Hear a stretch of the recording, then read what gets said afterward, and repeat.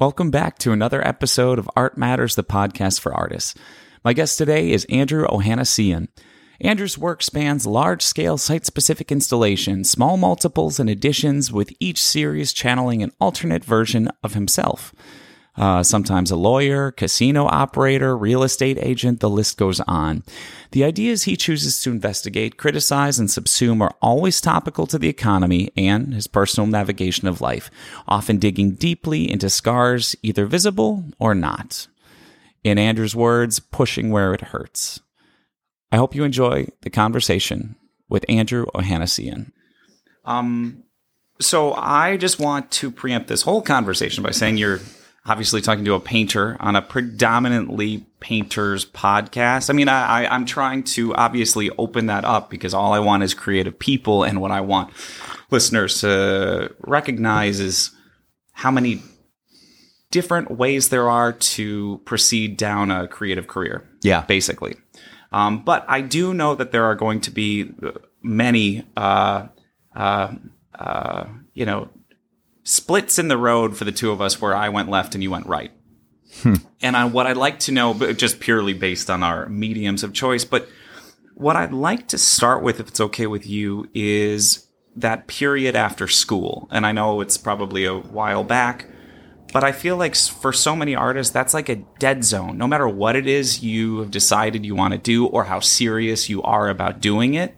And I'm just wondering if you could share just a couple minutes of where your head was at, how certain you were about the future that you were about to take on, how uncertain, your lack of confidence, your confidence, and just that, any memories of that period directly after undergrad, correct? That undergrad, was where, yeah. Cal Arts? No, that's UC Berkeley. That's right. Berkeley. Yeah. I mean, maybe I should just talk a little bit about my path in Berkeley, which was... And that's fine too, of course. At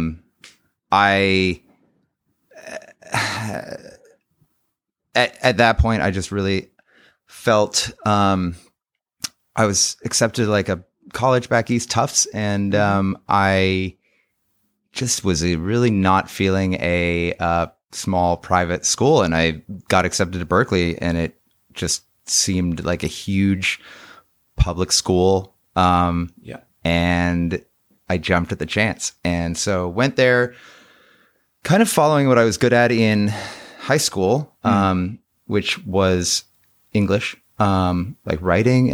And I sort of imagined that without any idea like what you would do with that degree. But then it kind of lost sort of the charm for me. And I went to drama and loved it. But it ended up, I don't know. I felt like it was so all about, the person, like that it was like, this is me and this is who I am. And I don't know if you know any drama people, but they are very dramatic. And I love it, but I also kind of wanted to have something where, I could sort of point to something that wasn't me and talk about it with whoever the audience is. That's interesting. Yeah. Like there's this whole thing with painting about I don't know if this falls in line, but standing in front of your painting or behind your painting. Someone said that to me at one point, and I've thought about it since, but wherever you stand, there is that separation maybe between, you do get to be here, and whatever you have created, it speaks for you or you speak for it, but it is over there. So totally. And I understand that I wonder if actors have that same. Oh, I think definitely. Like, at some point, you do enough background research or character background, and it's that point that I love. And I feel like people talk about this a lot, but where you stop telling the piece what to do and it starts telling you what to do. For sure. And it's sort of, because I hate the part where I'm telling it what to do and I have to think of these ideas, and I have the struggle of like, I'm such an idiot. Like, why would I do that? Like, no, that's a dumb idea. And that's in the sort of conception phase. But then once you're down the garden path, that is why I love launching myself into these like ridiculously ambitious pieces, because you're so far in it, you're just working for it at that point. So, but now I have to ask, does this feed into your whole, I did a little research, like I told you, your hatred of a good idea? Like, is that there was some line that you had about, how you don't really you don't really like that clever initial idea, I think I know which article you're talking about. And I feel like you were just poking a little bit with that one. I don't know. I feel like there are a lot of quotes from that article that I kind of are nuanced. Sure. But I think that, I mean, just listening to that being repeated, I'm like, you don't hate a good idea. Like a good, I think that I have. You do how you just described I mean, me, like, I love a good idea, but I do love a bad idea with a really deep follow through, like an excellent execution of like a beautiful failure, in a way where you kind of like the commitment is there, and it just is so relatable of watching somebody kind of go down the spiral of like, just like there are so many points you could have turned back, but you did not. And that's so interesting. Something beautiful a lot of times that you find when you go so far down. And I can't remember who said this to me, but it was like when you find yourself in a giant hole that you've dug, use the dirt and make something with that. And it kind of goes along with this whole like hug the cactus mentality that I just push where it hurts sort of thing. Like, how do you find what's wrong?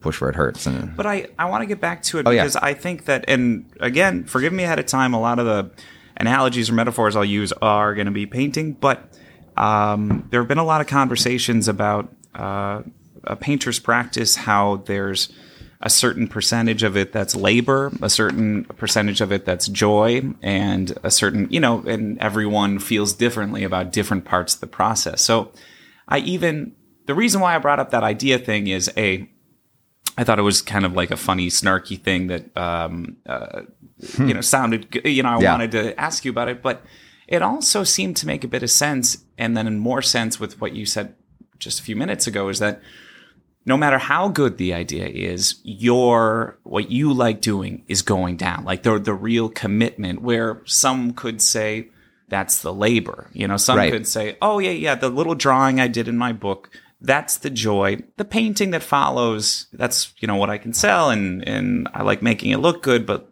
often that could be the labor.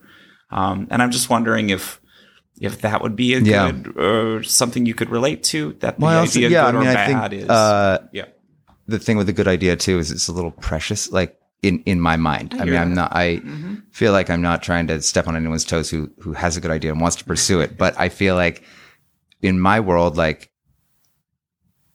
the kiss of death is like pretty good, because then I don't want to fuck with it and I don't want to fuck it up. And, it's like, whereas something that sounds like a terrible idea, well, you can do anything you want with that. And it frees you up to make these drastic pivots and get more reward if you end up in the right place. I think that's cool too. And I think I've talked to a lot of young artists and even my peers and so on who say that they're waiting for a good idea.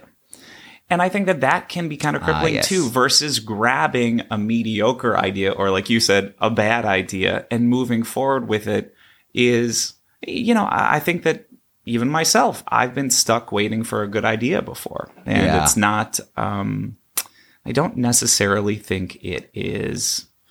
I call that the magic moment. And it's like every project I've ever had, everything I've ever done, it always has this sort of ritualistic process of me being like, I'm just going to be lazy and like, not lazy, but like, I'm just going to wait for like the momentum. It usually happens after something's been greenlit. So there's a show sort of coming up or, a presentation or something. And I'm like, oh, it'll get done. I mean, it has always gotten done in the past, right? Like at some point I'll start. And then I'm waiting and I'm like, well, I know I'm getting a little nervous, but I'll start eventually, right? And then at some point I hit the kind of dread of like, oh my God, I've lost it. It's not going to happen. And now the people are coming. I have this presentation, pitch or something. And it's like, this is going to be either embarrassing or just put something together, like grab anything and put something together to fake it. Like, you know what you're doing. And then just to separate it quick, yeah. Is it the deadline that creates this for you, or do you lose faith in the idea, or is it both? But do you feel like one or the other activates those feelings of panic? No, I never really lose faith in the idea, okay, but feel like I'm unable to connect with it. Like that I am thinking myself around the idea or out of it or something. And then that dread and that panic hits. And I just like, I truly, every piece I'm like, wow, I can't believe I've lost my touch or everything, or like, anything that I found like kind of interesting about my work, it's just gone and I don't have it anymore. But like, I just have to fake it to get through this one thing. And then starting that, it hits me like a ton of bricks every time. Oh, right. That's it. That's the moment. And because you start a bad idea, grabbing the foam core, like gluing something together. And all of a sudden you're like, oh, well, that's kind of cool. Oh, right. Yeah. That's the moment that happens every time, but I never remember. Literally every time when you think of the majority of your works, you think that there's always that panic that leads to this magic moment for you? Yes. I mean, I would say that I know it because there's never been a piece that I haven't. Look, it's all part of the process. I've come to terms with it. It's okay. But there's never been a piece where at the end I haven't been like, if I didn't just like sit on my ass for 2 weeks waiting for this moment to happen and actually did something, I could have been done with that extra credit thing that I wanted to do. Okay, yeah. But now I have to ask this. We're eventually going to get back to the beginning, but I got to follow this.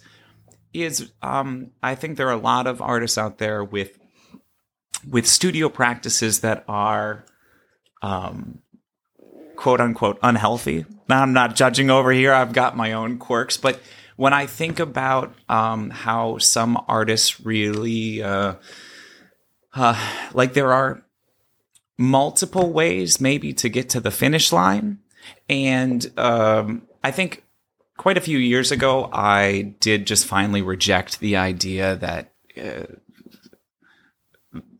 about the given amount of suffering that has to happen for a painting to turn out good.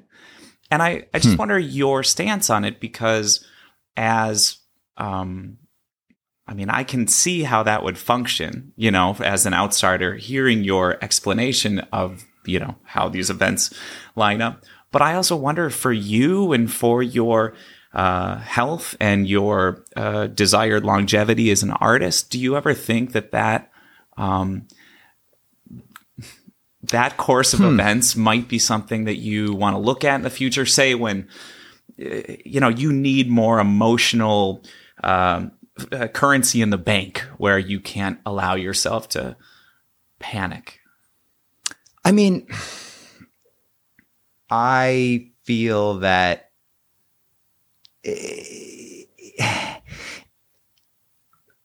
maybe I'm selling it short in the way that it is not my first rodeo with this asshole myself regarding these like issues. Yeah. And I feel that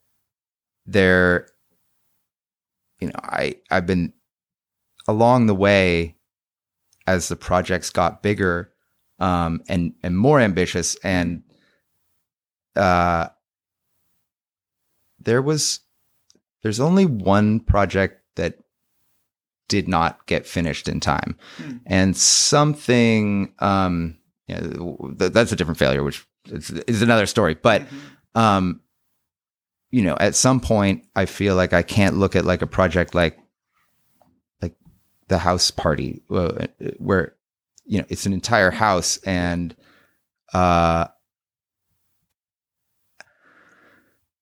like every good procrastinator knows, you do sort of build in that time and account for it. And so when I say panic, I mean, it is part of the process. And it's like that, that panic,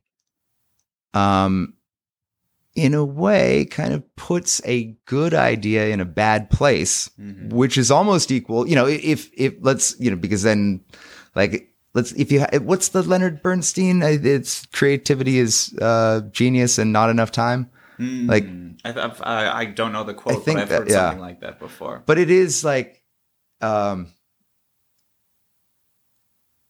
find that some of my best decisions are made in impossible places, like that, where you're like, okay, that's not going to work. All of your dreams, all of everything that you thought this was going to be, it's no longer going to happen.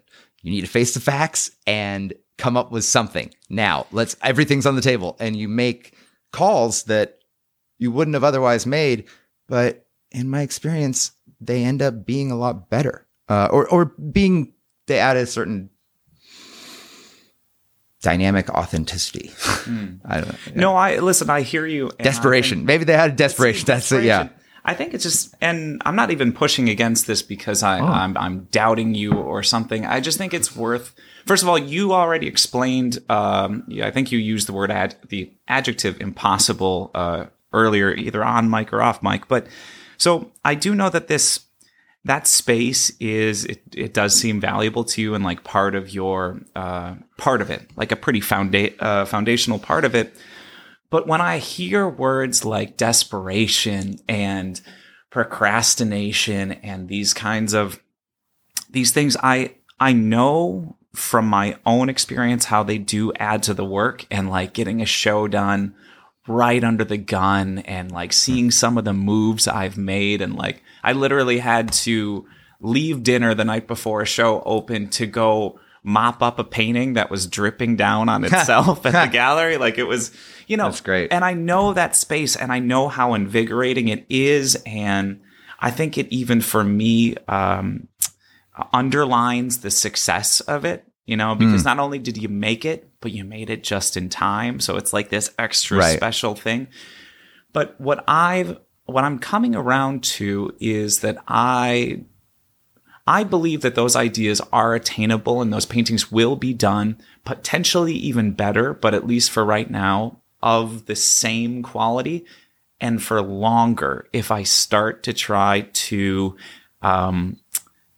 gear down a little bit and not just prepare for I still procrastinate, but I try not to take it to a desperate state because, I'm in my late 30s now, and I think about myself in my 40s and 50s, and I think about myself maybe a family or more and more responsibilities. I'm already overwhelmed as it is, and I wonder, like, fuck, can I continue to allow desperation to be a fuel for me if I want to really, be a 90-year-old Larry Poons type who's still just going and going and going? Like, I don't know.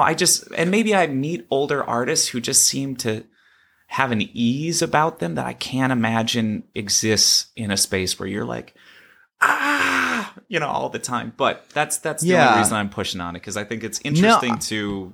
I mean, it's fascinating. I guess that the way that I have dealt with that is left it the fuck alone in a way, like for the process. Yeah. Because the pattern that I'm describing is not only in my art practice. It is my entire life. And I feel like my challenge, the only place that it kind of works is my practice. And I feel like and I have gone through a lot of changes, and the changes to minimize that stress and panic and desperation in my day-to-day life have an amazing effect on my practice, like on my, gives me more time. Because to be fair, I mean, when I say the panic and the desperation, like it's a comfortable desperation and panic. One that I enjoy that place in a weird way.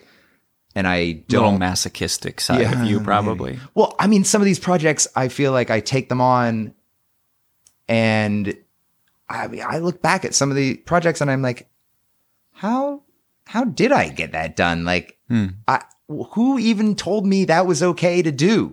And yeah, so, I mean, I guess there is an element of like demented ambition.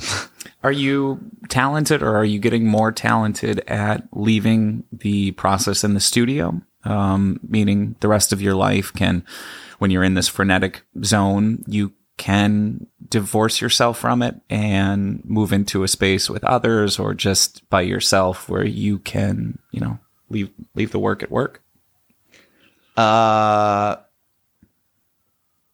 You mean the panic at work or the work at work? Because I product test all the time, constantly. It's all, I'm talking about my pieces. I'm talking about like some crazy idea or like, a painting dripping in the gallery, like sounds actually kind of like a good piece. I don't really mind that. But, yeah. So, no, you're right. The heightened emotional state, we'll keep it there. Like, is that something that bleeds over? Is it still with you when you go to bed? Well, when I'm in the thick of sort of one of these ultra massive pieces that I love, there's just not the struggle for me is to set that up in my life so that for the most part things are done before I go into that like month and a half long creation process. But like I see. So you kind of build a safety net around yourself, or like a period of time where you don't need to self-restrict. You can kind of just be in whatever space you need. Yeah, within reason. Yeah. It's very weird to me because I look back at like some of these pieces and some of these pieces and I'm like, I've been obsessed with dating everything and time stamping everything for ages. And I don't even believe it when I look back and I'm like, wait, that opened on the Thursday and then I went to my cousin's wedding on the Saturday. That was the same week. How did that work? And yeah, I mean, I'm pretty successful just personally at wherever I am, there I am, sort of leaving things in the studio, or I'd say it's probably more of an out of sight, out of mind. But if I'm jazzed about an idea, then I am telling everyone about it. And even people, I mean, in fact, maybe I kind of like people that don't want to hear it as much because it's a challenge to sort of like find the inroad that they connect to it with. Is that, there's a bunch of things I want to dig into there. Communicating your work to your audience is, I'm sure, as important, if not more important than... No, I guess I don't know why I'm comparing the two, but your work, at least everything that I know about it, or I've seen about it is about interaction. It is this kind of, you're bringing people into a space or you're requiring a little bit of involvement. So if we can just jump into it, is communicating a real key aspect of your work, in the fact that even you want to tell? I like the idea, and why I want to jump into it now is that you like looking for inroads. So I think a lot of artists can, especially if their ego's not in check, you can find them at any time talking about abstract art to someone who doesn't give a shit for long, long periods of time. But I also like looking for inroads to people that maybe are not also studio people, that are all, these, I like looking for inroads. I really like communicating, and I try to build that through the paintings themselves and a bit, I guess I think about this less now, about communicating it with words, but either with words or either with your work or your work, communicating with an audience, is this essential to what you're trying to do here? Or does it go piece by piece? Maybe that's more likely. Yeah, I mean, I feel like I feel like I have two main branches of work, and one it's really simple distinction where one is a completely enclosed environment. Everything in the room is mine. So anywhere you look, it's part of the piece, or it's, part of the installation. And then the other is, by the nature of, it's like you can't do the whole fair. So it's one thing in a larger environment that peels back the corner of the page a little bit. And so I guess in the installation version, I feel it's done, I've done it correctly if it appears effortless. I mean, it appears like I wasn't even there. Okay. And, that we just found this house in a warehouse. And, or, there's behind these two roll gates, there's a miniature bar, and it's always been there. Mm-hmm. And it doesn't, and not even just beyond the idea of the spectacle of that which I think is one of the things that I fell in love with about installation work, is that, it's kind of more relational aesthetics at that point, because you're like, how to act in this place. And there's an element to a piece that is done, I think if it's done correctly, you forget it's there and you're just acting differently. And the piece doesn't hit until you walk back out of this again, and you realize the person you were has changed. And then it's actually, even I find it difficult to sort of encounter the same place again without having my eyes open to that experience, or like the person that I'm changing into. Is it fair to say then that you consider yourself pretty divorced from the, when I asked about communication, I was thinking about how the artist has a presence in the work itself, again, right behind it, in front of it, but how you described it just now. And I guess now that I'm looking back at, a lot of my favorite Fluxist or performance art pieces or installations, right, it is experiential, and the artist behind it is the the invisible ringleader behind it all. But it's not so much, it's certainly not artist forward. So I wonder if in a way you're not trying to communicate in maybe the same way that us painters talk about communication. You're just trying to. Well, I guess as it relates to that, I feel like the artist forward,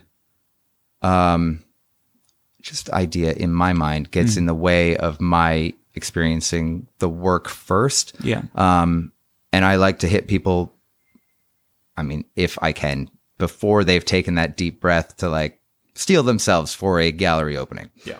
And because if I'm to be believed, and it's about the person that the changes that occur within you, it's difficult to recognize those if there's an artist in the way of that. And so I feel like that's where the scale and the detail and the other actors, except they're just other members of the audience, and no one sells a piece like an actor that doesn't know they're acting. So, that really, I think that really allows people to see the changes that they make. And then from what I sort of have approximated, the art or the artist forward part comes after Sometimes even like in a wait, that was the piece kind of way. So does it throw you then? Does it throw you then if your audience ever has to sign something to get in? Like, have you? I think there was something about that in one of your pieces, like a worry about this or that city regulation, and I don't know what became of it, but just let's say in the future you had a big piece, you had an audience that was to enter, they had to sign some sort of this is a thing, and you're going to be here and here. Does that change it for you? Because then they are conscious of what they're in a way. Beguiles me to no end. I was kind of wondering. Yeah. If that would. I mean, so the idea of like filming at an opening, when I see someone filming, I feel, I don't know, cheaply safe. I mean, it kind of feels like then it's a production. Then it's all sort of for the camera. And I mean, I'm talking about like filming like professional videographers, Klieg lights, the whole nine. So if that has to happen, because I understand the realities of marketing or whatever, then it's got to be a photo call. It can't be the actual opening or experience. But if the opening is going to be filmed, I mean, everyone films themselves now. It's true. It's not that true, but in your head, it's probably lingers there, the difference. I was like very adamant that there would be no filming, and I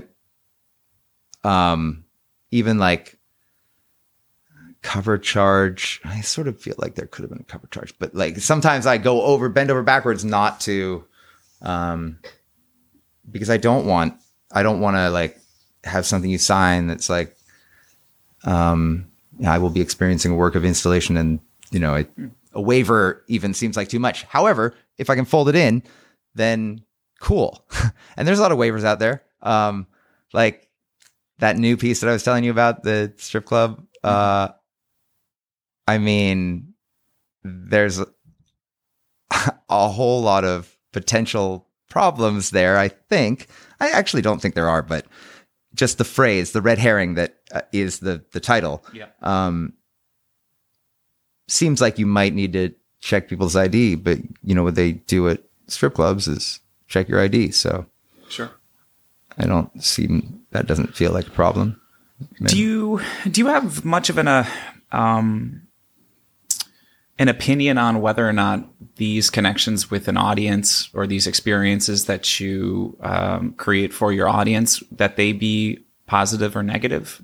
When you look back at, I haven't asked you about this, but maybe the artists in your category, of history that you like, there are, of course, aggressive ones that their whole thing is sort of creating a space that makes people uncomfortable, right, versus the ones that create something where it benefits curiosity and risk taking, that sort of thing.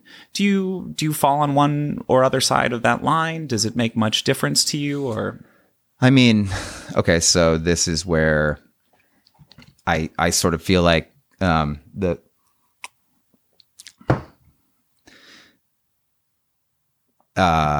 if I've, all right, so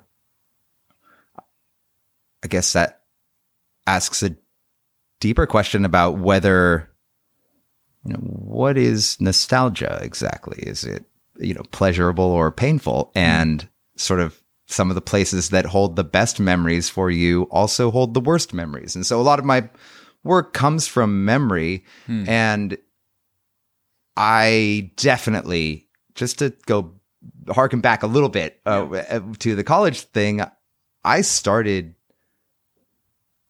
thinking that I needed to make narratives, and like that these rooms, I was sort of embarrassed to like about this idea, like, oh, people are going to say like, what does it say? And I felt like they all needed to have a narrative. And the first I mean, a large part of my work, they did have narratives. And I kept finding myself paring it down and down. And the bar piece, which was somebody offering me a show, and I'm like, oh, there's nowhere in here that I could do anything except what's that closet over there? And like look in this sort of larger closet in a New York gallery in Bushwick, and I was like, God, it'd be really cool to do a bar in here, and really this came from. I think I denied the show initially, and then saw the closet, and I was like, whatever, fine, I'll think about it, and like went on. This is some kind of a weekend bender-ish thing. Nah, I mean, it was, whatever. And found myself in a bar and had been in New York for a couple of years at that point, and was like kind of just sitting there drinking and feeling like, what am I doing? It's like I denied that show, and I'm just sitting here drinking myself to death in like a coffin-sized bar of my own making. And then like, okay, make that. And so made that and had this idea. I mean, that was a very seminal piece for me because I was going to have a bartender. And it was 2 doors. You walk in one door. It's like a telephone. The whole bar is the size of 2 telephone booths. And you walk in one door and you're the drinker, and you walk in the other door and you're the bartender. Or that's the side of the bar that you're on. And so I was going to have a bartender in there. And so you walked in the drinking side of the bar, and he would serve you a drink, and it's this tiny coffin sized bar, and you look at yourself in the mirror behind him, and it's kind of depressing and whatever. And then as it got closer and closer, I couldn't like find the right bartender, and I had one, and they flaked on me. And I was just like in that butter zone where, like I said, like desperate decisions, and I was make them be their own bartender. Fuck it. Yeah. And that decision, I mean, at that point it was like, this dead all out rush to get it done. It barely made it, but it did make it. And I walked in on the opening night, and there were like 10 people in here. It's like 5 people squeezed on one side, 5 people squeezed on the other. Really? Yeah. And the bartender, or the guy at the tap, there's only one tap, and it's Bud. And there's a kegerator, so it's like just flows forever. And the guy at the bar, behind the bar looks at me, and he's like, you got to tell me a secret before you can come in here. And I was like, there's something happening here. And while I'm thinking, he's like, get out, get the fuck out. And so it was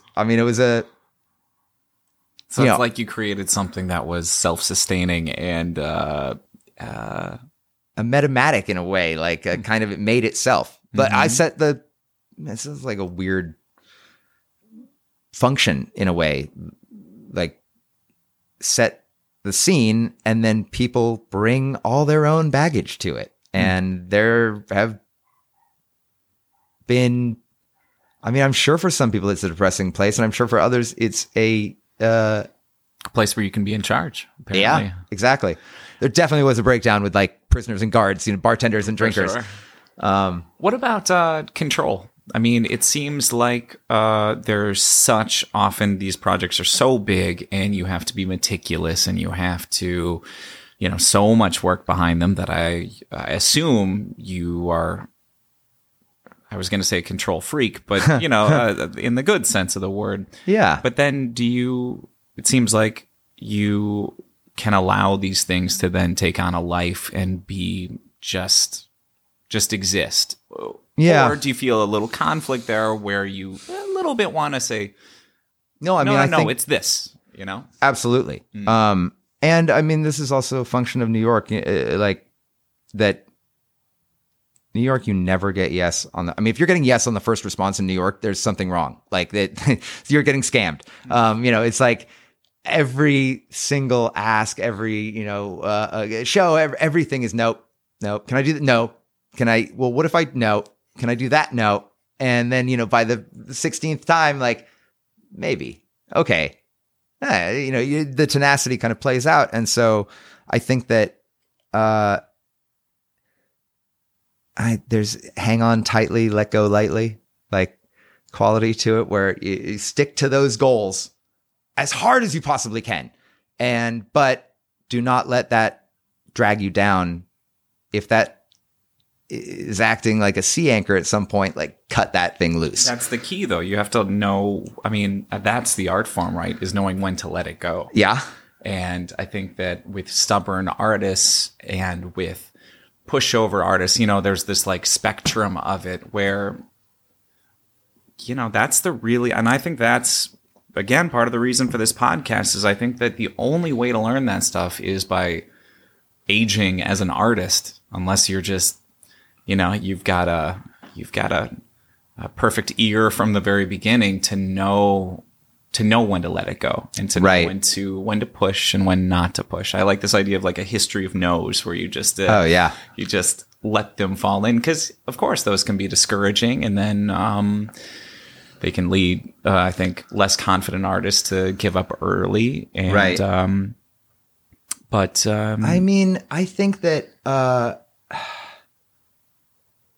it's amazing how focusing a deadline and your own self-worth are. Like self-worth, as like, it's, the cliche of like, I don't do it because I want to, you do it because you have to. But like at some point there are people coming to see this, and, that the ego question of like, why do I think I'm important enough to do this? Like, and then you can want to do all this crazy stuff, but if it's going to get done, then got to triage. I think now we can finally circle back a bit to what about Andrew before deadlines? Like, what about school? Toughest thing ever.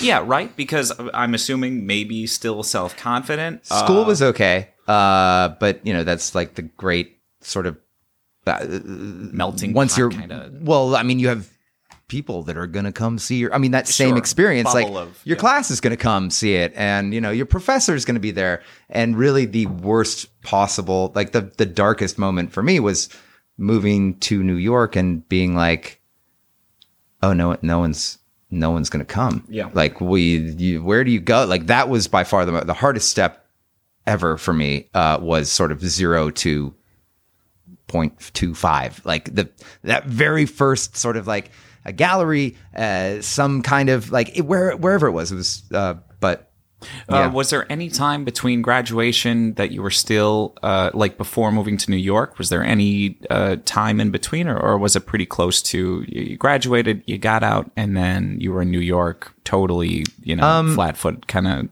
of fresh off the boat, kind of? Pretty much. Okay. I took all of my classes with one professor. There was a weird quirk in Berkeley where the art school was sort of free form, and ended up there was a professor who came from New York, and I took all of my classes with her, and somehow they counted for all the credits, and then she gave me a job in New York, or said like, I was like, what should I do now? And she was like, well, you should move to New York and be my assistant. And I was like, okay. And so you had something off. You didn't just move to New York you had something. You had something. You were an artist assistant, kind of. Okay. Yeah. Okay. I'm strangely, like, I actually love being an assistant at times. It's like, it's a really good mental exercise for me, because it's none of the desperation, none of the panic, and a lot of the like calmly explaining like what the person is trying to tell themselves but just can't understand. I don't know if that makes sense, but sure. Can't understand, but can't sort of, they can't see the message. But if I've worked with a few artists extensively as an assistant, and yeah, I mean, after a while, it's sort of, you take on, I mean, I really enjoy not having that conceptual burden at some point. And yeah.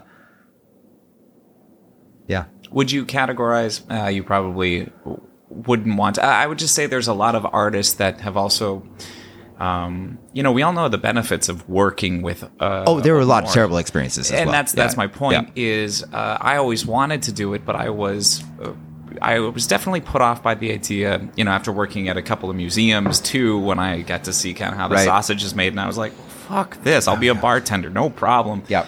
And it kind of spooked me, the idea of being under the foot of or the boot of even worse, someone that I like really respected and then found, unfortunately, to be because that's the whole idea, is that you don't have, when based on the structure of learning and education for artists, that is not the mentorship idea, the assistantship idea. I feel like there's a lot of, in the same way that artists can go into critiques with younger artists and say the exact wrong thing, and not meaning PC or something, but just project their own shit, and if that artist isn't confident enough to spiral that artist for, what I'm talking about, like irresponsible artists who aren't like quite equipped to understand the need that younger artists have, and and even just not knowing that you can just fess up and say, I can't really tell you much right now. That was actually one of my favorite all-time critiques, was from an old sculptor, I think in his 70s, who I liked. I thought he was a great guy. He came in and we sat and we chatted for a bit, and he said, I honestly have no idea what you're doing in here. Like, I have nothing to. And I was like, I appreciate that. That's chill. Like, I understand. I kind of like people who don't like the work more than, not people who do like the work, impeccable taste, some people, but people who are like, oh, cool. The kind of like blow off, like, oh, cool. If somebody says like, I don't get it, why is it art? Like it's sort of like Tales from the Crypt, like, because I love that question, and I love that conversation, and proving that, turning them around. It's kind of fun. But the worst one is, here's what you should do when it is not someone who is fully integrated to, and you can't ask that of other artists. But anyway, to bring it back to the idea of an artist assistantship, there's just so much to learn for young artists, and I think desperation is not just in play in studio practice. Desperation is at play throughout their life. And then I worry that, or for myself, I worried that I didn't want to put myself in that situation. Yeah. But you're saying that you worked for a few different artists, and good or bad, you found those experiences to be kind of enriching. Like, they showed you a way of making work where you weren't emotionally involved in the way the burden wasn't there. So you were getting something. Some of them have been definitely emotionally traumatizing, but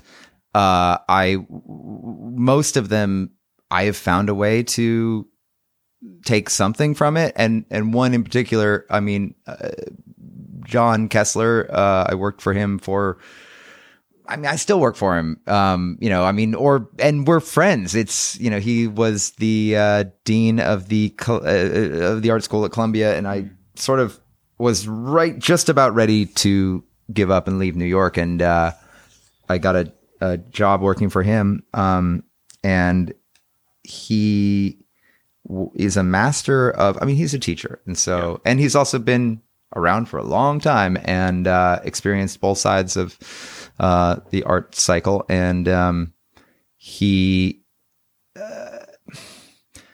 as opposed to some other artists who I feel like either feel the need or feel it's beneficial to break down their assistants and recreate them in their image, like boot camp or something. I feel like John has a much more, maybe it's a bad thing, I don't know, but I loved it, where it was like sort of feel a contribution and feel that, like, that is and it was very activating for me. And I think that it taught me, it was just a great sort of experience to be able to go in. And he also, this is like a dream scenario, because I always felt respected and compensated, and never there are horror stories out there that I feel like sounds like it'd be difficult to take something from, but this was a great and very rewarding job for me, and kind of taught me also how to treat people that work for me, or that that I end up working with. So you think at the end of the day, knowing. Sorry, no. I meant to bring this up earlier, but You can go ahead if I. Yeah. So that experience though was very interesting, because that was like right when I was about to give up, and I had kind of, I had made sort of the same pieces that I was making in college in Berkeley, and to some success, and I was at a sort of inflection point. There was a terrible experience with Greater New York, but I was one of the things that I had sort of moved to New York, being like, oh, I'll get a job with, and this is almost embarrassing, but whatever, push where it hurts. I'll get a job with John. With this guy, this famous artist, and I will, when I'm installing the work at his gallery, like just like, why not bring my portfolio, right? And like show the gallery my work, and then obviously because they like that, whatever, I have what it takes, and then they'll show me too. And I think this is not a unique experience that you learn real fast. Like, what are you doing? That don't talk to them. Get back to work, or don't eat the food either. Again, I find myself in that position where, like, the bar, I'm like, wait, build that. And it struck me as like, this one place in the world, you're sort of stocking the shelves, and it's a beautiful party. I mean, it's an amazing, the art opening in 2006 was a fantastic experience. It's like the money is flowing, and there's like art celebrities, whatever, but the pieces are still crazy in a way that maybe they're not now. More on that later, but so I was like, oh my god, it was a piece called or it was the fridge, and you walked into the gallery through the back of a walk-in fridge cooler, and so that it's one of those things in a bodega where you open the door and you get a drink, and it's cold inside there, but there actually is a space behind it that a lot of people know about, but I just in case. But that I've been in bodegas, and like sometimes there's a stock guy behind there, and you can lock eyes sort of through the drinks. And then this was the experience. You walk into the gallery through the fridge. It's cold. That thing is humming above you. This was a fridge I ripped out of a fish market in Rhode Island and had to wash out. And we got all the drink coolers and everything, and it looked exactly like the back of a walk-in. And then you walk out the other side. It has two doors on it. You walk out the other side and into the opening. And the drinks for the opening are served out of the walk-in, the front public facing side, interior of the gallery, walk-in fridge. And so you go through this whole thing because that's how I felt, stocking the drinks and like getting a taste of the party and looking out through the fridge, and then just the door closes again and it's freezing cold and whatever. And so you, as the audience member, then grab your drink, doing the same thing to the next person who's walking through.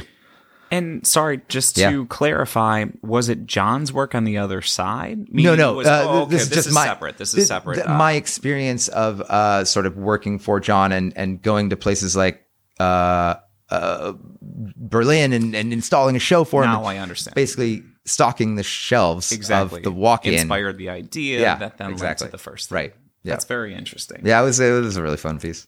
Let me, I want to take a break in just a moment, but I want to just sum this part up with a question for you, which is, knowing all you know about working with artists, is this something, if you were going to give advice to someone in their 20s who was in a similar situation as you, do you think the pros outweigh the cons if they move to a place like LA or New York or anywhere really, and wonder about that as a experience, as something that could benefit them? I mean, I feel like the one thing that I can say on this subject is there is no, at least maybe there is now. I'm not sure. There is no path That's true. that is universal. Of course. It's all, everyone's path is completely unique and different. And, but yeah, I thought that was a great way. I've also seen people, open a gallery, like even in their closet, literally. And, there's nothing, or I mean, no offense, start a podcast, like, you know, it gets you out there, gets you meeting people, like gets you, because that's the biggest thing is like, you know, I mean, it's not, I feel like there is sort of a modicum of talent that, you know, I guess you have to have, but like the real defining factor is you have to be out there, meet people and be sort of in the community. And that community also shapes the talent, you know, and there's a dialogue. And so, yes, I would suggest that. But the difference is being, besides the other options that you mentioned and the many, many more options, of course, open to artists, is that I do feel that it's a little bit, working with an older artist, you are in that same space where... what about if it's just something that you should know what you could get out of it? Going into it with the idea that you're going to leave your portfolio somewhere and everything's going to happen for you. Am I right in saying that that's really not how the world works? Absolutely not going to happen, yeah. But if you go into it with the idea, well, I'm going to spend a year doing this and just try and soak up as much, you know, if they're a painter and you're a painter, I'm just going to write down all their mixture, you know, like, like want to. I mean, I guess I feel like there have been, there are a lot of scenarios that I know where people worked for an artist and their work either, I mean, who's to say whether their work started looking like that artist's work or the artist's work started looking like their work, and then they kind of come out of there and they're in the style of, and that seems like a nightmare. You could say the same for grad school. Often there's a lot of grad schools where you come out looking like something. There's so many grad schools that studio visits where I'm like, well, what's that? Like, what's that over in the corner? You know, it's a studio full of work presented really nice. And I'm like, what's that in the corner? No, that's my work before grad school. Don't look at that. Yeah. But I feel like, on the assisting, I feel, like you just, I mean, be aware of your own health and whatever, disclaimer.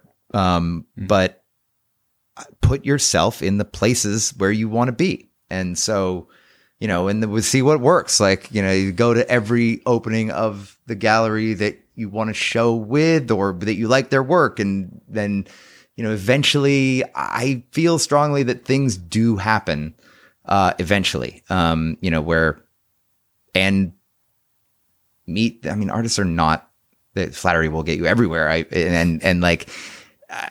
You talk to the artist that you like, and then maybe that will be your path, or maybe it will just be sort of, waiting, service industry and working on the side, and you open a gallery or start a podcast or something that just gets you in the community. And I think that, you know, the control thing, you just be open to the idea that, your plans will change, or I think if they're not changing, then you're in trouble. That's good advice. I agree. All right. We're going to take a pee break and be back. Well, we ended up taking that last bit of advice from Andrew a bit seriously. Our plans changed. What started as a short break before getting back to it turned into a long one. We were joined by a few of Andrew's artist friends, and we ended up having a long series of conversations outside before finally returning back to the studio. And while what I should have done is retrieved the microphones from the studio and recorded all of what happened outside, I did not. And by the time Andrew and I got back in to record part 2, most of our conversation built off of those in-between conversations, though we tried not to. There's still a lot of good in it, but I think I'm going to release the second part a bit later down the line once I've had more of a chance to edit. I hope you guys enjoyed this episode nonetheless. There was a lot that I gained from it personally, just seeing how disparate me and Andrew's work is, and yet all the parallels that still existed between us. You can find more of Andrew's work and mine in the episode description. If you have any questions for me, please write to artmatterspodcast@gmail.com. If you're enjoying the podcast, please remember to rate, review, and subscribe. It really helps. We are still smack dab in the middle of Art Matters LA edition, so in the next couple of weeks, keep an eye out. The next episode will feature yet another Los Angeles-based artist.